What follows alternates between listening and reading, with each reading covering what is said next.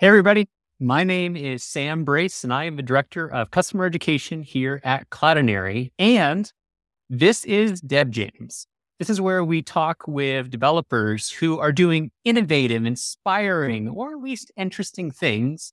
And in many cases, since I do work for Cloudinary as well as my co-host, who I'll introduce shortly, works at Cloudinary, typically the developers we're talking to in these episodes are using Cloudinary as well. But with that said, the types of projects can greatly in all of the different things that they are doing. So we want to be able to bring these to you in this format. So as I mentioned, I do have a co-host for this program, and that, of course, is Becky Peltz. Becky is our curriculum program manager for developer education here at Cloudinary.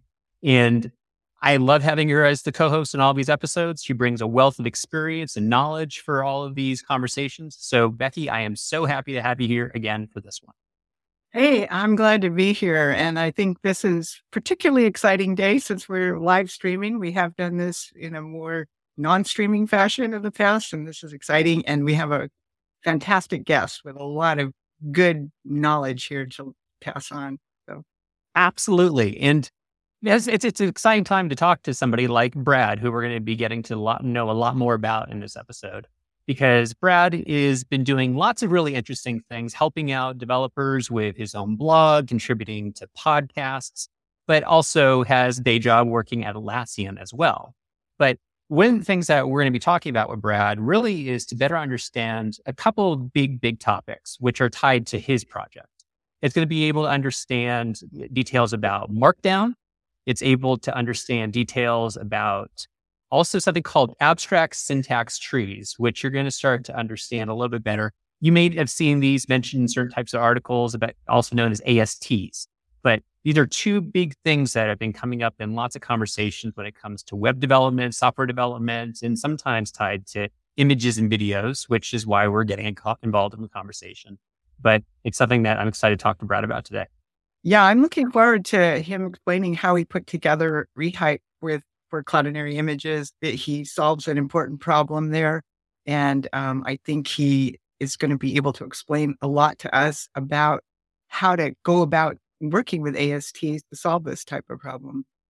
Absolutely. Now, before we do get to Brad, and I just want to point out to all everybody that is watching this overall episode that if you are so inclined, you want to see previous DevJams episodes, understand the things that Becky, myself, and other Cloudinary team members have done around this DevJams initiative, you can always go to cloudinary.com/podcasts. And you can see here that there are many different links to the podcast programs that we have, including our latest episode, which focused on the way that Daniel over at Legitimate was able to build a Web3 marketplace with Cloudinary, and talks about the ways that Cloudinary works from a Web 2 to Web 3 standpoint. So it's a fascinating episode, but it is to say that after you get to hear from myself and Brad and Becky, if there's more that you want to be able to be a part of, know that you can always go to cloudinary.com/podcasts. And as you can also see at the very bottom, all the links of where you may be consuming podcasts already. That could include Spotify, Apple Podcasts, Google Podcasts, YouTube, and even our own Cloudinary Academy. So lots of great information there, just in case you are so inclined after all of this. So, Becky, any final thoughts before we bring Brad on? No, I think we're going to get into a lot of interesting conversation, and he has done a lot of different types of work with this area, and so hopefully we can cover all of that and be enlightened here. It's amazing. Well, let's get to it. So, Brad, welcome to the show. Hey, thanks so much for having me on. This is awesome. So, Brad, we talked a little bit about you. We said some things. What do you agree with? What do you want to share about yourself at this point? Yeah, you guys are right. I do kind of have my hands in a lot of different buckets here. I have a lot of side projects. And that's something that I really like to do is work on coding outside of my normal day job. It gives me just like a lot more perspective on the wider industry and allows me to solve problems and learn new technologies on my own.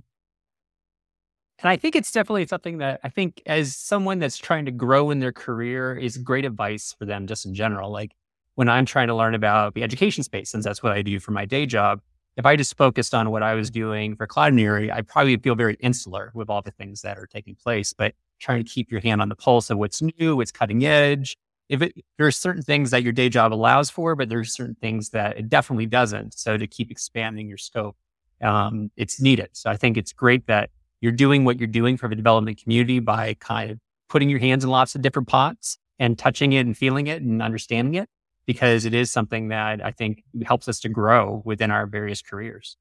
Yeah, and we know from talking to you previously that you actually graduated with a degree in electrical engineering. So that's a tough one. And but you got into coding. And can you tell us a little more about what you like about coding? Yeah, you're right. Electrical engineering was actually very, very difficult. But throughout my curriculum, I specialized in like computer systems. So I actually learned how to like build computers from scratch, like how to build logic gates to make memory and then make, adders and dividers and things like that. But through the course of that curriculum, I had like two programming classes. They were both in Java. And there was just something so satisfying about programming where you're like doing this kind of creative thing, writing code, because you can organize it in ways that work with how you think and structure your code that's personal to you. And then it's also like really great because you get immediate feedback. You make a change, you run your program, you see the LED turn on. It was all hardware stuff at the time. So that immediate feedback I loved a lot. And that's where coding really like struck me. And I wound up just kind of like kept going down that path in my career. Yeah, I mean, I've always kind of teased with people that are learning coding that if you're in a search for truth, you're definitely going to find it in a computer, because if you wrong, it'll tell you right away. So. Absolutely. Yeah. And coding is better at telling you what's going wrong than hardware, because stuff just, Yeah, if it's hardware, it just doesn't work. If it's coding, you got an error message or something like that. yeah, that's true. Well, it's great that you got into it, and now you've kind of dived into some of the hottest stuff going on as you move into like static site generators, and your blog is written in a static site generator, which we'll get into more. Um, so how did you make that transition into this area? Like, I mean, there's many areas of computing. We hear about Web3 and lots of many different things. So what attracted you to this? Yeah, I was working at Dell writing like very low level code. I was writing C code, making firmware for their servers, and it basically just like how you power on, power off, update, change settings in their servers. Um, and it was tough. It was in the weeds. You couldn't talk to anybody about what you were doing. You certainly couldn't show them.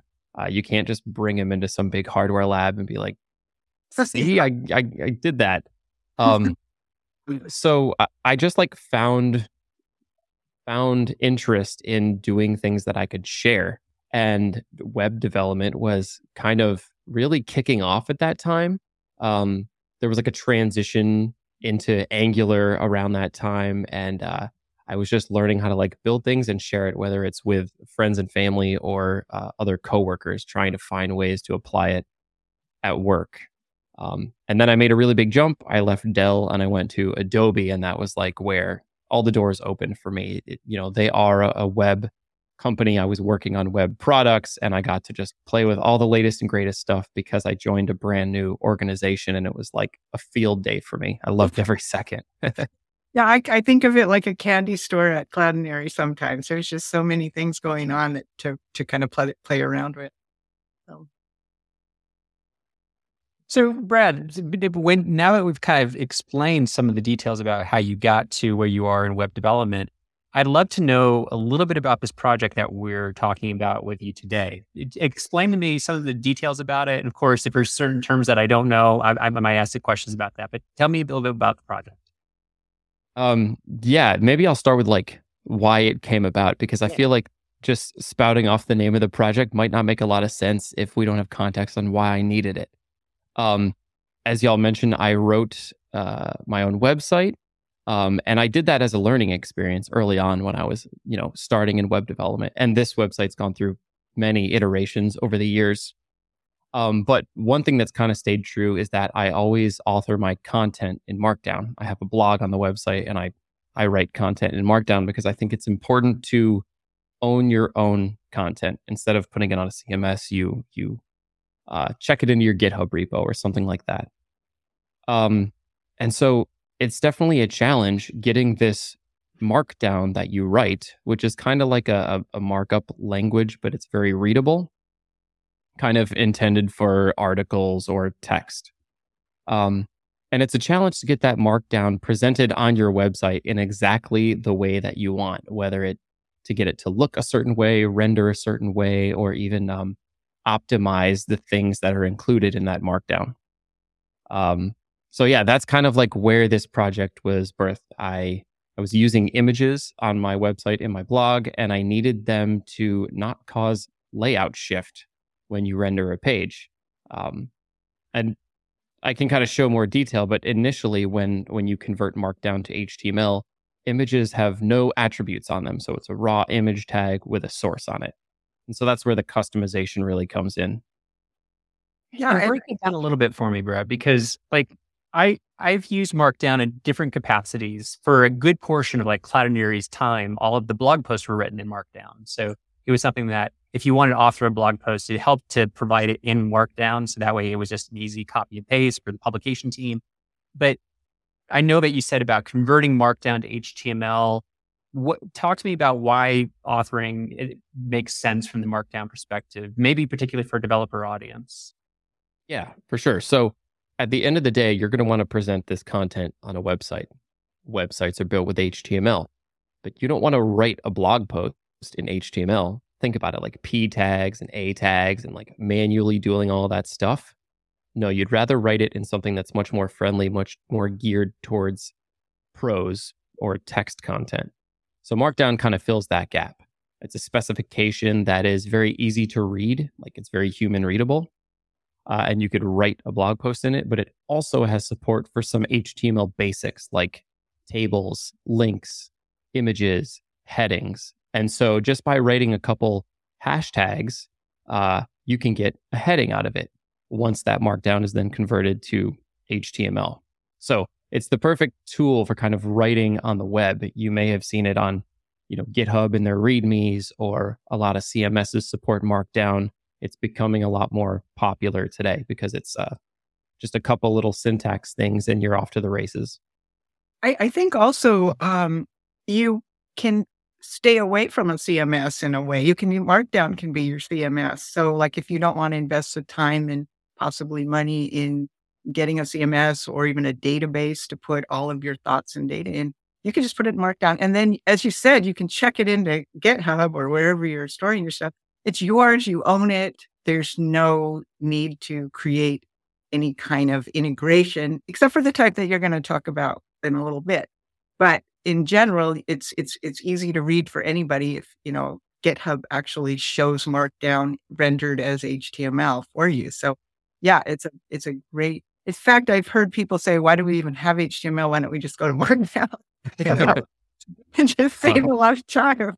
But yeah. And it comes with a fringe benefit when used in like a blog post kind of way. On my website, I have a like edit this post if somebody wants to make a correction or something, and it essentially just opens a pull request with their edits. So it's like really cool. It can be more collaborative that way. That's a really great idea. I'm blown away just by that alone, Brad. That's a great idea. Yeah. Note taken. That's something that I might want to do for other things that we do. That's really, really nugget right there. But one thing I don't fully get about what you were saying is when you're talking about rendering issues when it was attached to Markdown, or essentially display issues with the Markdown. Talk to me about how that can come into play with Markdown files. Yeah. So out of the box, Markdown doesn't do anything. It's just a specification. It's just a file type. It's a .md file. So in order to turn it into something you can use like HTML, you've got to use some different libraries. And there are some really, really high level ones out there. One comes to mind called Marked. And Marked will just do one basic transform on a Markdown file to turn it into HTML. Markdown straight to HTML. But you can really peel back the layers of that onion and do a lot of different things with it. So Marked may be the easiest and highest level package, but you can actually get into parsing Markdown, transforming Markdown, and even modifying the output of Markdown based on this whole ecosystem called Unified, where it's a collection of packages to turn these different file types into abstract syntax trees, make modifications to them, convert them between different file types, and then ultimately spit it out as HTML or whatever you choose. And I think we've been focusing on kind of the text aspect of Markdown, but we know too that we can put images in there. We can put lots of other types of media in there. So maybe we could move into looking at, because you've mentioned that the first step is to move it into one of these trees.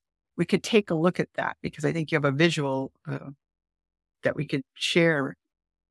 Yeah, absolutely. Let's for sure. so Brad, put your screen up and let's take a look at what you got going on. Yeah, and when I saw this, I really thought about how this is so much like what a web developer working in the DOM is used to, where you're used to a DOM tree and you're going to be able to go in, traverse the tree, find the element you want to change and make that change. So I like thinking about it that way, but could you explain what's going on here? How this works? Yeah, so this is called ASTExplorer.net. AST stands for Abstract Syntax Tree, and this is just a really cool way to visualize what an abstract syntax tree is. On the left, you have Markdown. If you've never seen it before, it's pretty easy to read, right? It's just like sentences, and you'll see little annotations here like this is a link. So this link, the text that's rendered is Vercel serverless function, but the identifier for the link is Vercel functions. So if you go down here at the bottom, this is like the link that it actually links to. So it's still pretty readable as you're scanning through it, but this is technically kind of like a form of code. But in this particular situation, or I guess let's see, to tell you more about like what this is. This is just like a sentence or two, kind of like a paragraph. And if you look on the right, this is the abstract syntax tree representation of Markdown. An abstract syntax tree, you can think about it like a JSON file pretty much. And it breaks every individual little piece of this Markdown file into its own node. So for instance, in Markdown, some of the basic node types you can have is a paragraph. And so you'll see what's really cool about this Explorer is as I highlight the different paragraphs, it shows you on the left-hand side what it's referring to. So the first sentence of the post relates to this paragraph here. It's of type paragraph, and it has some children with a text, a link, different things like that. Because later on in this paragraph, there's a link right there. So yeah, there's a chunk of text, then a link, then some more text. And this is the basics of breaking Markdown down into something that you can edit, modify, traverse, search, all these operations that you could do on a data structure to actually change what this Markdown can eventually be turned into. And so when you've gotten it over into this point where it is in a tree and we can see it as JSON, we're actually kind of in this intermediate state where you're not Markdown anymore. You are more of a kind of, I don't know, just something that is more universal or, not tied to any final format.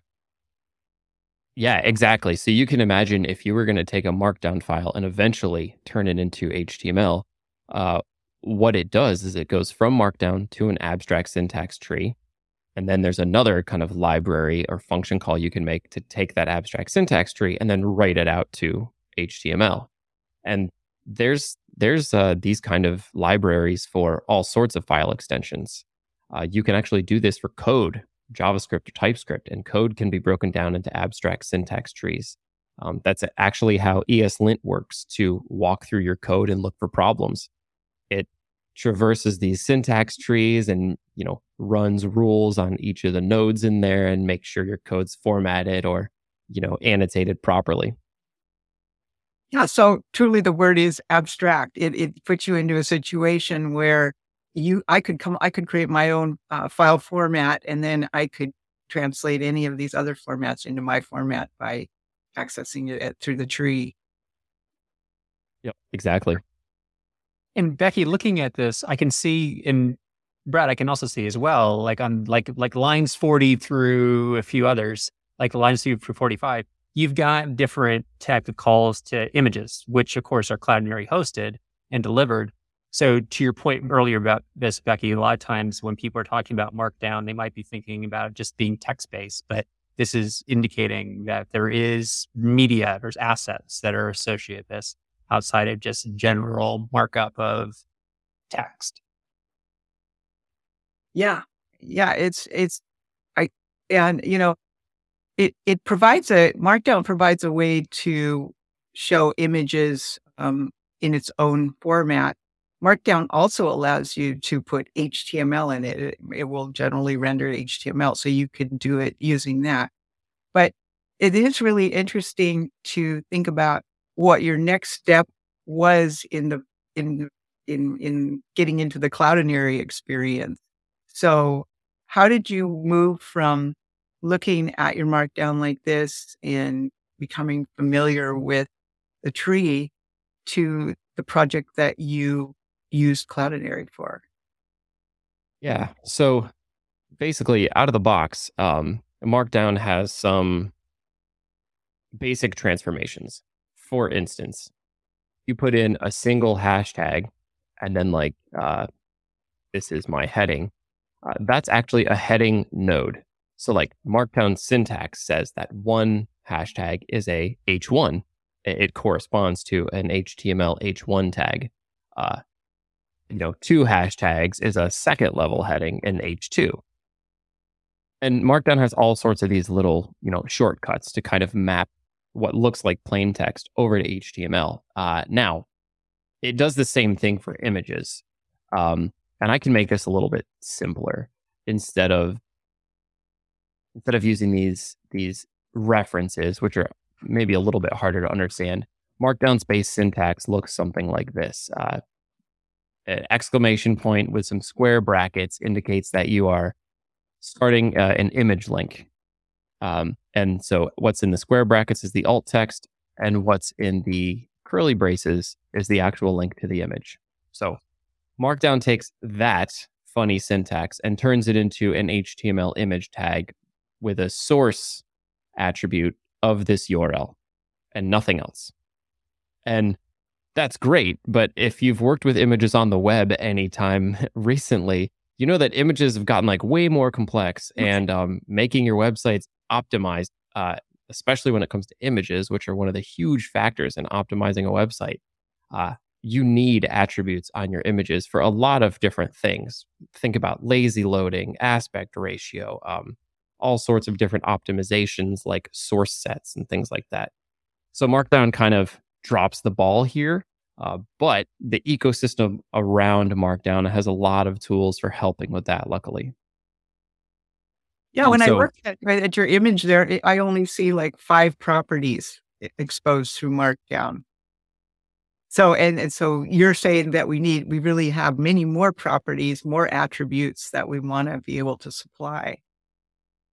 Exactly. Yeah. So this image essentially turns into this funny image syntax essentially turns into this right here, image source equals this string. Okay. But we want to be able to modify this Markdown transformation, the default Markdown transformation, and do more. And there's an entire kind of ecosystem for turning files into ASTs, making modifications on those ASTs, and then spitting it back out as some other file type. Yes. And I think this is the exciting I had not heard of this before. So I look forward to hearing more here. Yeah. So my use case was essentially images were not being optimized very well on my website as I was kind of migrating away from the Next.js image component. I was left with just the raw Markdown output, which was pretty suboptimal. So I went searching and I didn't find any libraries that did the kind of thing I was looking for. At the end of the day, what I wanted to do was add width and height attributes to my images so that they didn't cause layout shift.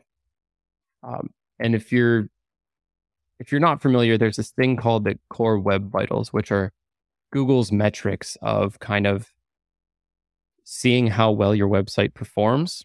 And one of these Core Web Vitals is called cumulative layout shifts. And it basically means as your website is loading, how much jumping around does your content do as different things are loading in? Because HTML, as you know, like can call out to the network and bring in additional resources as it's loading the DOM.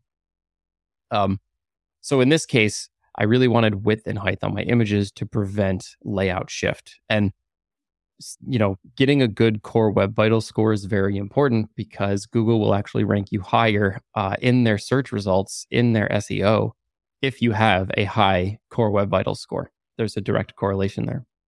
And I want to ask you about this because like with layout shifting, because we focus on a few different things when we talk about it from the image side of things, like largest like content paint and making sure that, what is the largest piece of content on your site, making sure that's optimized, because that's typically going to be an image or video in a lot of cases.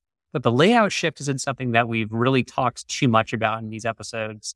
Tell us more about why you think Google cares about this in terms of the Core Web Vitals. Yeah, totally. I can show you an example, right? It's actually very jarring if you have a website with a lot of layout shift. Imagine you're loading something in and you start reading the blog post, but then images keep popping in later because they're big and they're, more expensive to load. And the paragraph you were trying to read all of a sudden just gets pushed all the way down off the screen. That'd be super frustrating.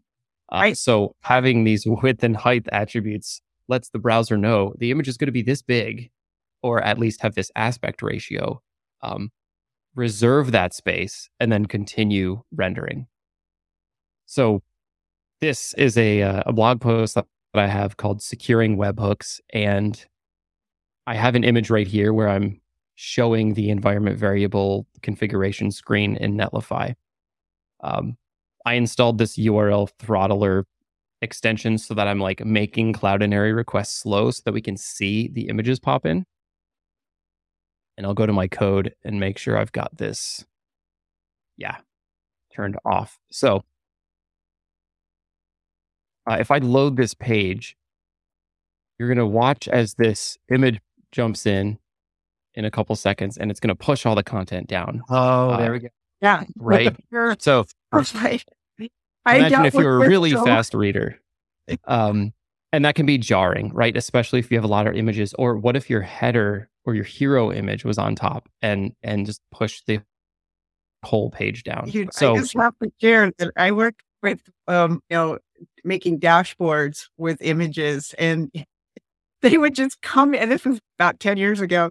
These things would come in and push the other one away, and the whole page would re-render, and then another one would come in. Because it's an asynchronous environment, you have control over that. It's however the network brings it in, but controlling the size can make a huge difference. So you can add like preloading to images, but you're going to kind of look at a blank white screen for a whole lot longer. There's a lot of different strategies on not only when you load your images, but how and what size you load them. So now with my plugin enabled, if you refresh the page, you'll actually see that space is actually reserved and the image then just pops up into that space. That's a great demo. That really shows the importance of what you're talking about.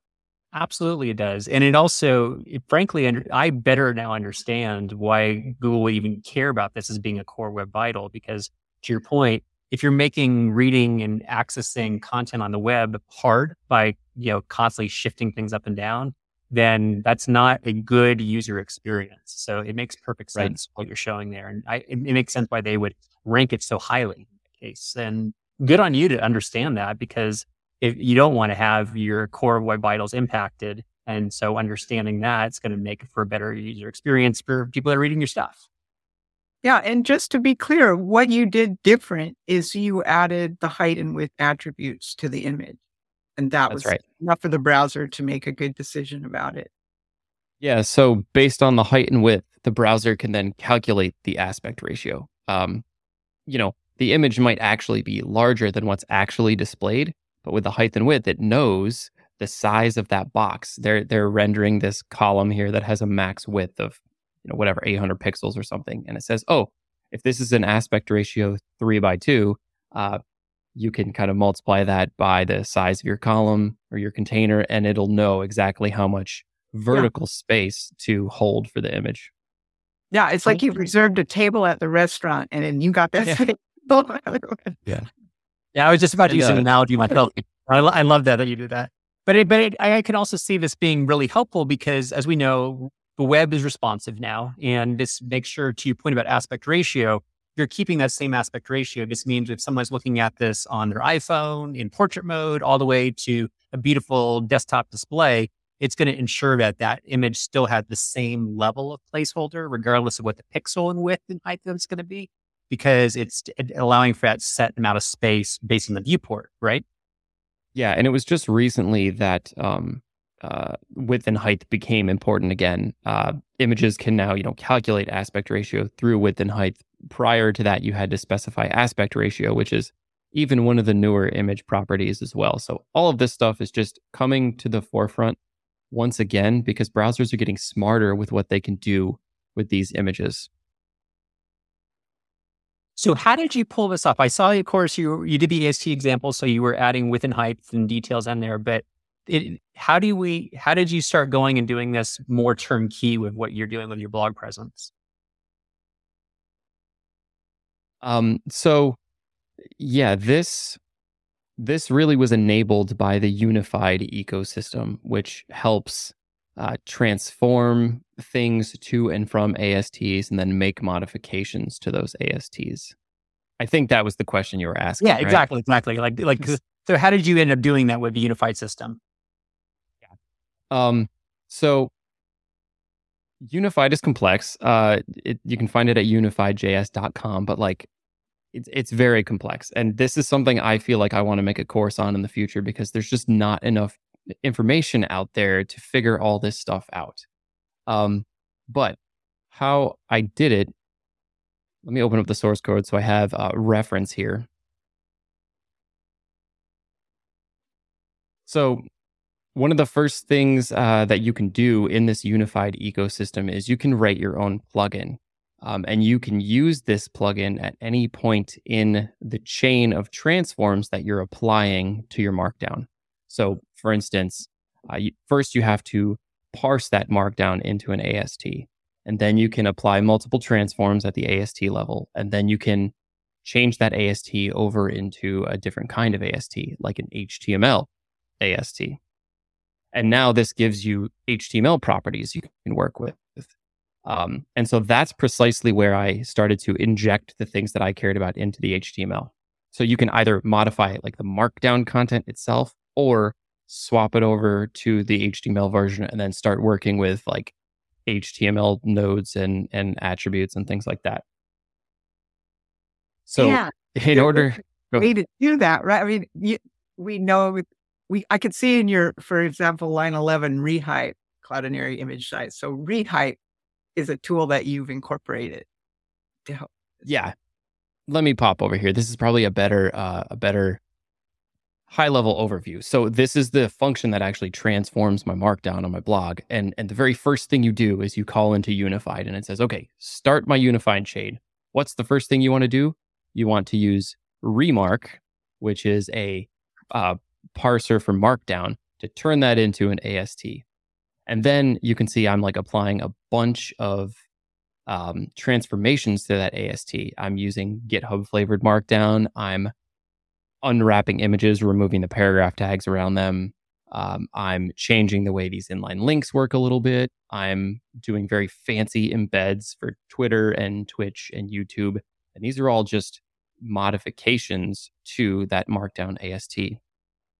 But then there's a very pivotal moment here where I call Remark Rehype. And that's a plugin that takes a Markdown AST and converts it into an HTML AST. And these functions are all chained after each other. So like it's just returning essentially the AST each time. And so now you have a HTML AST. And this is where I wanted to actually change the image tag to add width and height. And so I injected my own plugin, my own unified plugin to do exactly this. And so this is kind of how you hook into the whole process. Um, and I'll show you what that looks like. So the name of the thing I made is called Rehype Cloudinary Image Size. It's a plugin specifically for HTML ASTs to reach out to Cloudinary, grab some information about the image, and then add that into image tags as width and height attributes. So you have to like actually create this traversal of your AST. And in this case, we're walking around the AST looking for image nodes that are Cloudinary images. So you kind of stop at every anchor link, or rather every image tag in your AST, check the source attribute, and make sure that that has like res.cloudinary.com in it. That way, you know it's a Cloudinary image, and you know you can then go get more information about that image. Once you kind of have identified that, what I do is I run this little function called get image dimensions, which is an API call out to Cloudinary, and then add those dimensions onto your image properties as width and height. And you do that for every image you find in your AST, and then move on with the rest of the unified chain and eventually convert it to actual HTML. That is really cool. Brad, maybe I missed it, and hopefully you're like, oh, Sam, you need to pay better attention. But how is it getting those image properties? Like, I understand it's calling Cloudinary at this point, but like, what are the image properties it's grabbing? Is it grabbing the original width and height, or is it grabbing an optimized version of it? What is it grabbing there? Yeah, so this is where this get image dimensions function I wrote comes into play. And this is just leveraging the power of the Cloudinary API because it's really good. I will say, like, I use the Cloudinary API for like automatically optimizing my images format and quality. So like, it doesn't matter what I uploaded to Cloudinary, I can get a WebP on my website, or I can retrieve the image at 80% quality where you don't see terrible degradation or anything. But the same API can also get you like metadata about those images. And so I essentially just look at the source attribute and splice in this API endpoint that Cloudinary has called FL_GetInfo, and it returns this really cool JSON object of all sorts of metadata about the image, including the width and the height. I love the fact that you're using this, and once again, it emphasizes the power of JSON in another way, where it's like the fact that you can get all of this additional metadata, get all this additional detail from something that's being delivered by this. It shows how you can use that information really well. Just to clarify a little too there, because it's pretty cool what you did here. You took the original URL and you added to the path. You added /FLGetInfo, which is one of our transformations, and that allowed you to get back this JSON that you could then pull properties out of. Okay. Yeah, exactly. Yeah, because you need the reference to the image. And then you need to splice in the path, and it's nested after like your account name in the URL. So you kind of have to find that and then put it after that. Yeah. So you had to kind of learn how our URLs are composed of domain, cloud name, transformation. Exactly. Upload. Yeah. And once you master that, then you're able to figure out how to stick a little transformation into the path and do more with it. Yeah. Now, I will say one thing that would be really convenient here is if maybe suggestion for Cloudinary, if y'all had an FLGetInfo endpoint that after that you could put a full like URL there. I'll share one little tidbit there that might get you there. We have what's called a list type of delivery. Like normal delivery is going to be like uploaded, authenticated, various types of access control. But if you have list and you have tagged your assets, you can, what'll happen if you call for the name tag, whatever you named your tag, like, Brad is you tagged your assets with brad.json with the list type, you will get back a JSON, you'll get back. It'll be like you're calling and you'll get a massive amount of information about each of your assets that are tagged with that. And that's for all tagged assets, not just a single asset?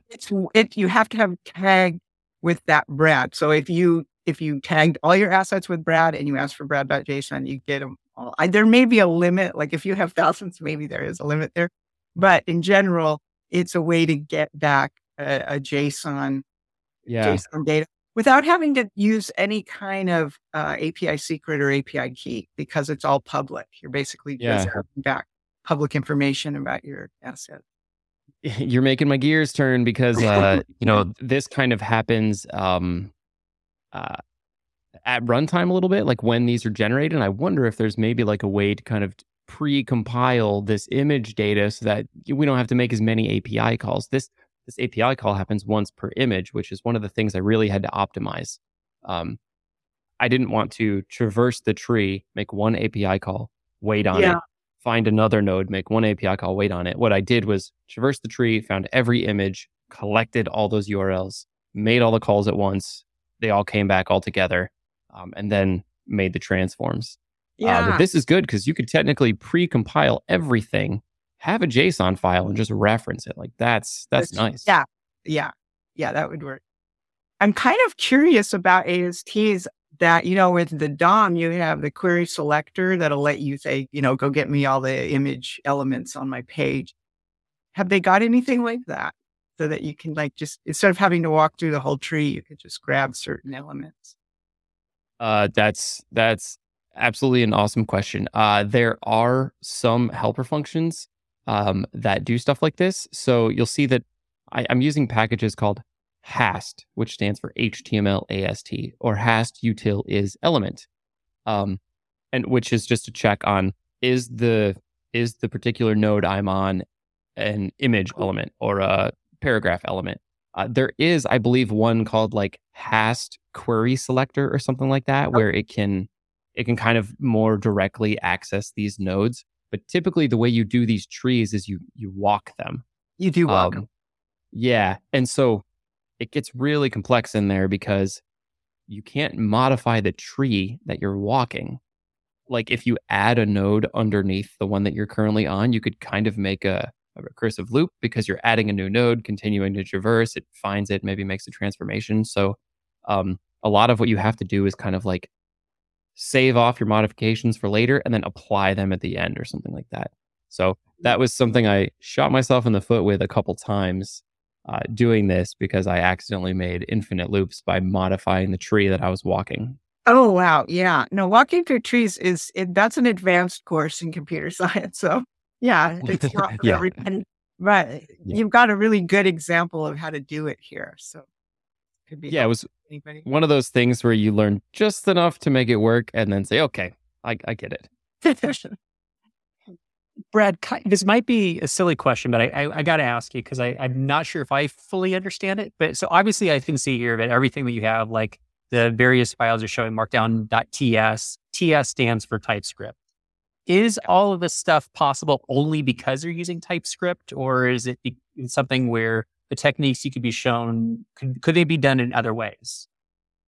Yeah, 100%. All of these libraries are JavaScript libraries. I choose to use TypeScript because I love the auto completion. I love how it kind of keeps me in my lane, gives me hints on what these APIs do. And I feel like it's just kind of becoming the gold standard for web development now.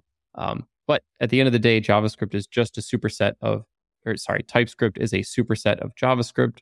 So all of this is available in JavaScript.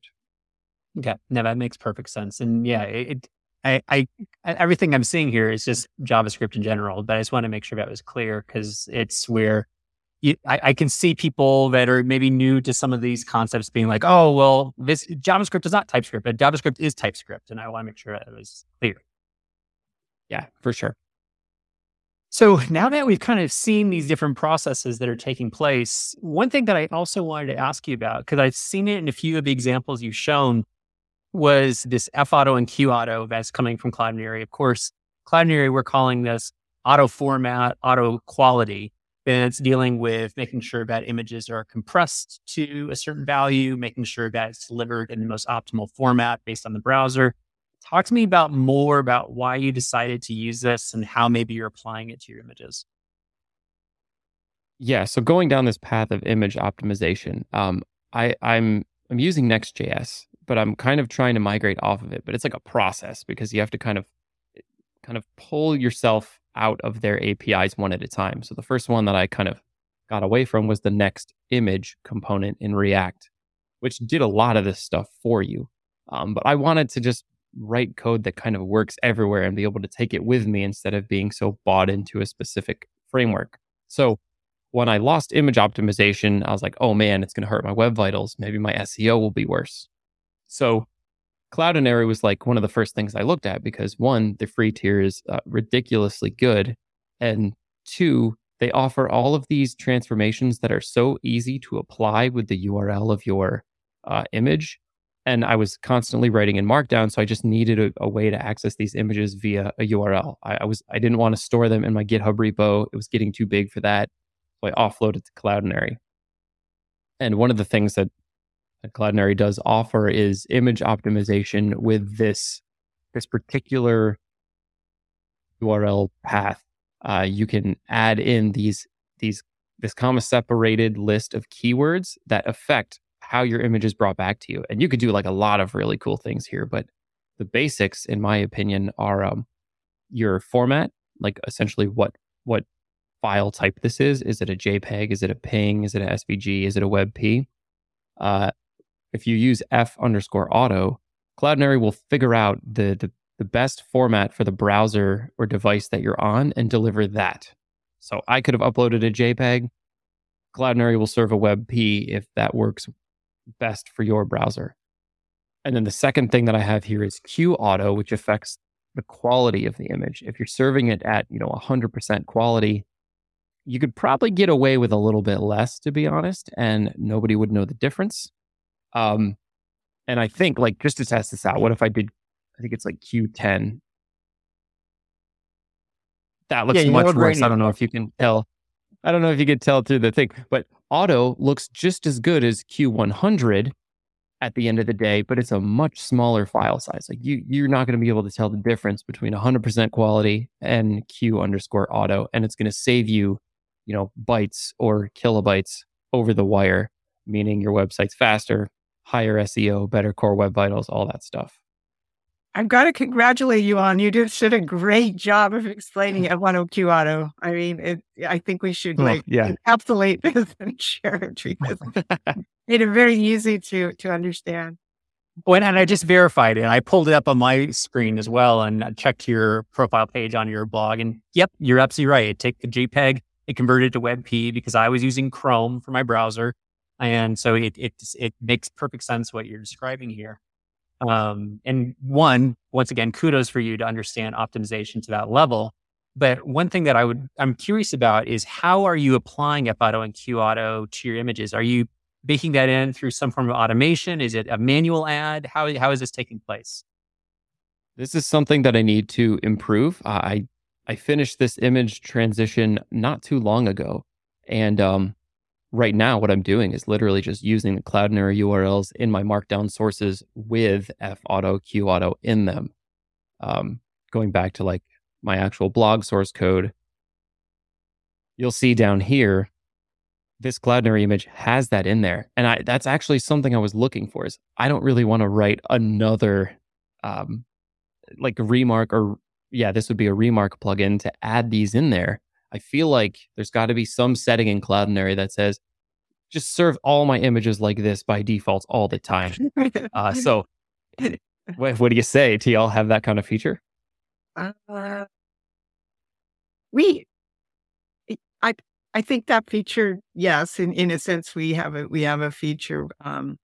But for developers, I think what we like to do is we have a SDK for JavaScript that allows you to add that kind of on the fly, or like especially if you're in Next, you can have it pre-processed, through the or if you're using Remix, if you're using an SSR, you can have that done ahead of time. But yeah, So the SDK, I think, is the easiest way to do that automatically. And you could use a JavaScript SDK. There's React for if you're doing React. You could also have a microservice with Node that just did that, so you could just kind of have that be your optimizer and generally I would say you would be doing that during your building of your pages rather than real Right. time. Yeah. Right. And I will throw out here that one of our DevRel, Colby Fayok, has written a plugin for the Netlify. So if you're deploying to Netlify, he uses what's called a fetch type, which is kind of it kind of uses Cloudinary to proxy your image. So say your image could be sitting in your own assets folder on your website. He'll go out, his code will go Yes. out and grab it and FAuto QAuto it and get it into into your cloud or product environment. But it will leave the source of truth as your list of assets. So if you change that, it could get Right. updated cache.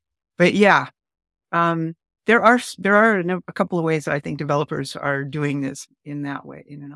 But I could bet you could come up with an automated way that would be even cooler than that. So I don't want to tell you Yeah. that's the only way. I'm telling you, it's Markdown, while it's very great, you're not like in a runtime environment where you just have access to these URLs and can transform them and stuff on the fly. This is a very pre-compile type thing where you're working with raw source, trying to like transform that. Yeah, I got to go back to the drawing board on some of this stuff, see if I can make it better for sure. Yeah, some of those functions that you see in the Next framework where they are grabbing your markdown and doing some processing during the build cycle, those are great places to do that. So looking at this again, and we kind of also alluded to some of this because we've talked about what are next steps for this type of project or what's next steps for your blog presence. But what else are you cooking up? Whatever things are you doing when it comes to your blog, the delivery of maybe images, maybe not. But what's on the roadmap for Brad? Yeah, so like I mentioned, I kind of had this effort to move my blog off of, I'll show you what it looks like. Migrating my blog from Next.js over to Remix, and in the process, trying to just take a lot of code that was very Next.js specific, like their image component, and pull that out into kind of framework agnostic packages or code that lives in my repository, because this website switches frameworks once or twice a year. And I just want that process to be easy essentially everywhere I go. So if I have one function that transforms my markdown and grabs my Cloudinary images and stuff, then I can drop that in any framework anywhere and put it in the compile step and it'll be just fine. So it just helps me explore new technologies and makes me feel like I'm not like buying into one framework or one hosting provider or anything like that. So No, I think in that this makes sense. transition, I've had to do a lot of work. I had to get rid of the Next image component. I'm moving all of my CSS over to Tailwind because that just works a lot better in the Remix model. And then at the end of the day, I actually have to make the migration over to Remix. So it's a large effort, but it's something I like doing because I always view this website as hopefully, the best thing that I can produce, showing like where my skills are at today, because it's kind of like my landing page on the internet. That's a great idea to think of your blog that way, as that you're continually having it reflect what you're interested in. The technology that you use to build it is the stuff that you're working on. Yep. Great way to do it. One question I have that you just mentioned. So Tailwind, talk to me a little bit about that, because I see this constantly coming up in developer blog posts. Evangelists are talking about Tailwind in different places. We have not covered this topic at all when it comes to dev jams. Tell me just basically in your own words, what is Tailwind? Why does it matter? You mentioned it in the vein of CSS. Anything details like that could be really helpful. Yeah. So Tailwind is a collection of CSS utility classes. So what that means is there's a like a color blue class or a color red class or a color green class or a margin left 2 class. And they've got like hundreds of classes. And you might think that that's overwhelming. And when you first pick up Tailwind, it is. And all of these classes are just applied to your HTML elements. So if you want to style something with 10 different styles, you're putting like 10 different class names after that element. And the first thing that people say is Tailwind is ugly, but they don't understand the benefit.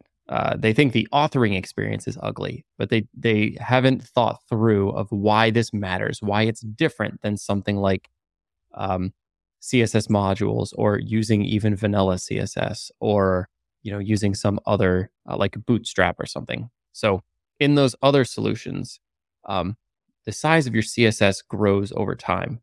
Because CSS cascades, you're afraid to remove things. So you style something new and you're like, well, I guess I just have to make a new class or selector and add styles there. And so what happens is your style sheet just kind of keeps growing, and it can grow infinitely. Like even if you wrote your styles very, very well, your website gets larger and you keep adding more CSS, and that will grow indefinitely as you add more pages. Tailwind is cool because it has a set number of utility classes, and that never changes. And those utility classes essentially enable everything in CSS. So your CSS file stays the same size no matter how big your website gets. What's even cooler is that all the classes you don't use, they strip out. So your CSS file is exactly as big as you need it with a maximum size guarantee. And what's even better is that CSS file is generated and it's super cacheable. So like you've got one declaration file, it's cacheable all over your website. So anytime you go grab it, it's very, very fast. Yeah, I have to say too that CSS is hard. Anybody that's worked with it. Yeah. The fact that the order of the elements in your CSS file has a big effect on how they're going to get interpreted. It's a hard thing to teach people. And I worked on a project once where a guy looked at our CSS and he said, "Oh, I think this would be better if I alphabetized it." And, it's just like, terrible mess. I was like, no, that's not what it's all about. So yeah, it's a hard thing to understand CSS and how. So if someone gives you CSS that's all nicely formatted and guaranteed, and like you said, small, cacheable, all that, it makes a huge difference. Yeah, and that's the performance benefit of it. I actually haven't talked about the authoring benefits. They have a VS Code plugin with IntelliSense that's so good. It's like TypeScript for CSS, and it like has inline previews of all the colors and descriptions of every property. It's amazing. So like it actually has a better experience than writing vanilla CSS. That's cool. Yeah. It's really cool. And I'm glad you went into that detail because we actually got some comments from the people that are watching this asking about CSS with this particular project. So I think this was very enlightening to be able to tie that into what we've been able to cover with all the things that we've talked about so far. So thanks for that. Absolutely. And so it does seem like if people are wanting to stay up to speed with what you're up to, going to your main website or your blog is the best place to do so. But I also know you're probably active on a few different social media areas. Is there any particular place where people get the latest and greatest that Brad's working on? Yeah, I'm all over the place. I do a lot of stuff. But I'm very active on Twitter. That's how I like find out all about web development. I, hang out with all my friends there and stuff like that. So that's twitter.com/Brad Garraby. Actually, if you're seeing my video, I've got @Brad Garraby. That's my handle everywhere. So I'm on Twitter. I have a YouTube channel where I make web development videos. I even talked about converting my website over to Next.js when that happened. And you can find me on GitHub @Brad Garraby, as well as Twitch. I stream coding every now and then over there on my Twitch channel. Yeah, as we can see from your amazing mic and camera setup, hopefully you're having so that makes perfect sense to me too. But this is amazing, Brad. And obviously, this is, in my opinion, this is probably just one step of a multi-part journey that is taking place with the blog redevelopment, reconstruction, working with images in these different ways. So hopefully this isn't the last time we talk. So if you have anything else that you're working on, especially when it comes to the Cloudinary side of things, reach out and we're happy to have you come back on at any time. That's awesome. Thank you. Absolutely. Thank you. So let's say goodbye to Brad real quick. Thanks again, bud. And we're going to go ahead and quickly sum this up. So Becky, after talking to Brad, what do you feel your biggest takeaway was? I just love the descriptions of why these things are done, like understanding the web core vitals aspect of this. Like it's such a simple thing to be able to have those width height attributes, but they're not available in Markdown. And so to come up with a way to make them available makes a huge difference. And the demo on that was really good. And just kind of getting the overall understanding of this AST and how powerful it is. And he's able to just spin this up in a JavaScript file, even TypeScript, but it's basically JavaScript. So really great to hear all that and just a really well-rounded look at where a web developer might be in this time and space, working through problems that we all are encountering with browsers and such. Absolutely. And it's something that I've been hearing coming up a lot from many different people that work at Cloudinary is there's conversations taking place about ways that people can be working with images better with Markdown files. And I think basically Brad just demystified that entire thing.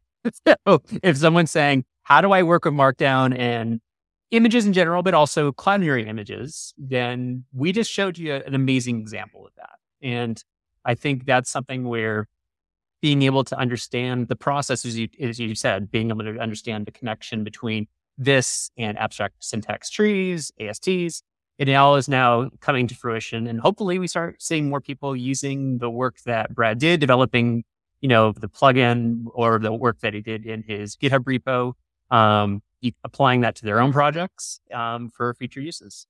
Yeah. And I love that he gave so many good plugs to Cloudinary because we didn't ask him to do that. Nope. But he did seem to be able to embrace what's going on there and just start working with it right away. Absolutely. Absolutely. And I do want to emphasize that if people enjoyed this episode, once again, make sure to follow everything that Brad is doing. And then similarly, make sure that you are following everything that we are doing here with the DevJams program. Of course, when this episode is available on demand, you will be able to get access to that just by simply going to cloudinary.com/podcasts. And also, as mentioned earlier, if you are interested in seeing any of the past episodes, they are all there, including in all the places that you are likely consuming podcast content, such as Spotify, Apple Podcasts, Google Podcasts, YouTube, and even in our own training academy that we have for Cloudinary, also known as the Cloudinary Academy. So make sure that if you're so interested in DevJams and what we're talking with, because we've profiled amazing developers, including people like Brad. So this is definitely not the first. This won't be the last. And we hope that you guys are enjoying this overall experience. So Becky, any final words before we let our audience go for the day? Oh, I'm just going to go out and try Remix now. I agree. I've definitely been inspired to dive into a few things that Brad showed in this episode. So as we say regularly, this inspires us at Cloudinary, just being able to see all the things that you guys are up to. So thank you again. And we hope to see you all at future episodes and future streams of DevJams. Take care, everybody. We'll see you soon.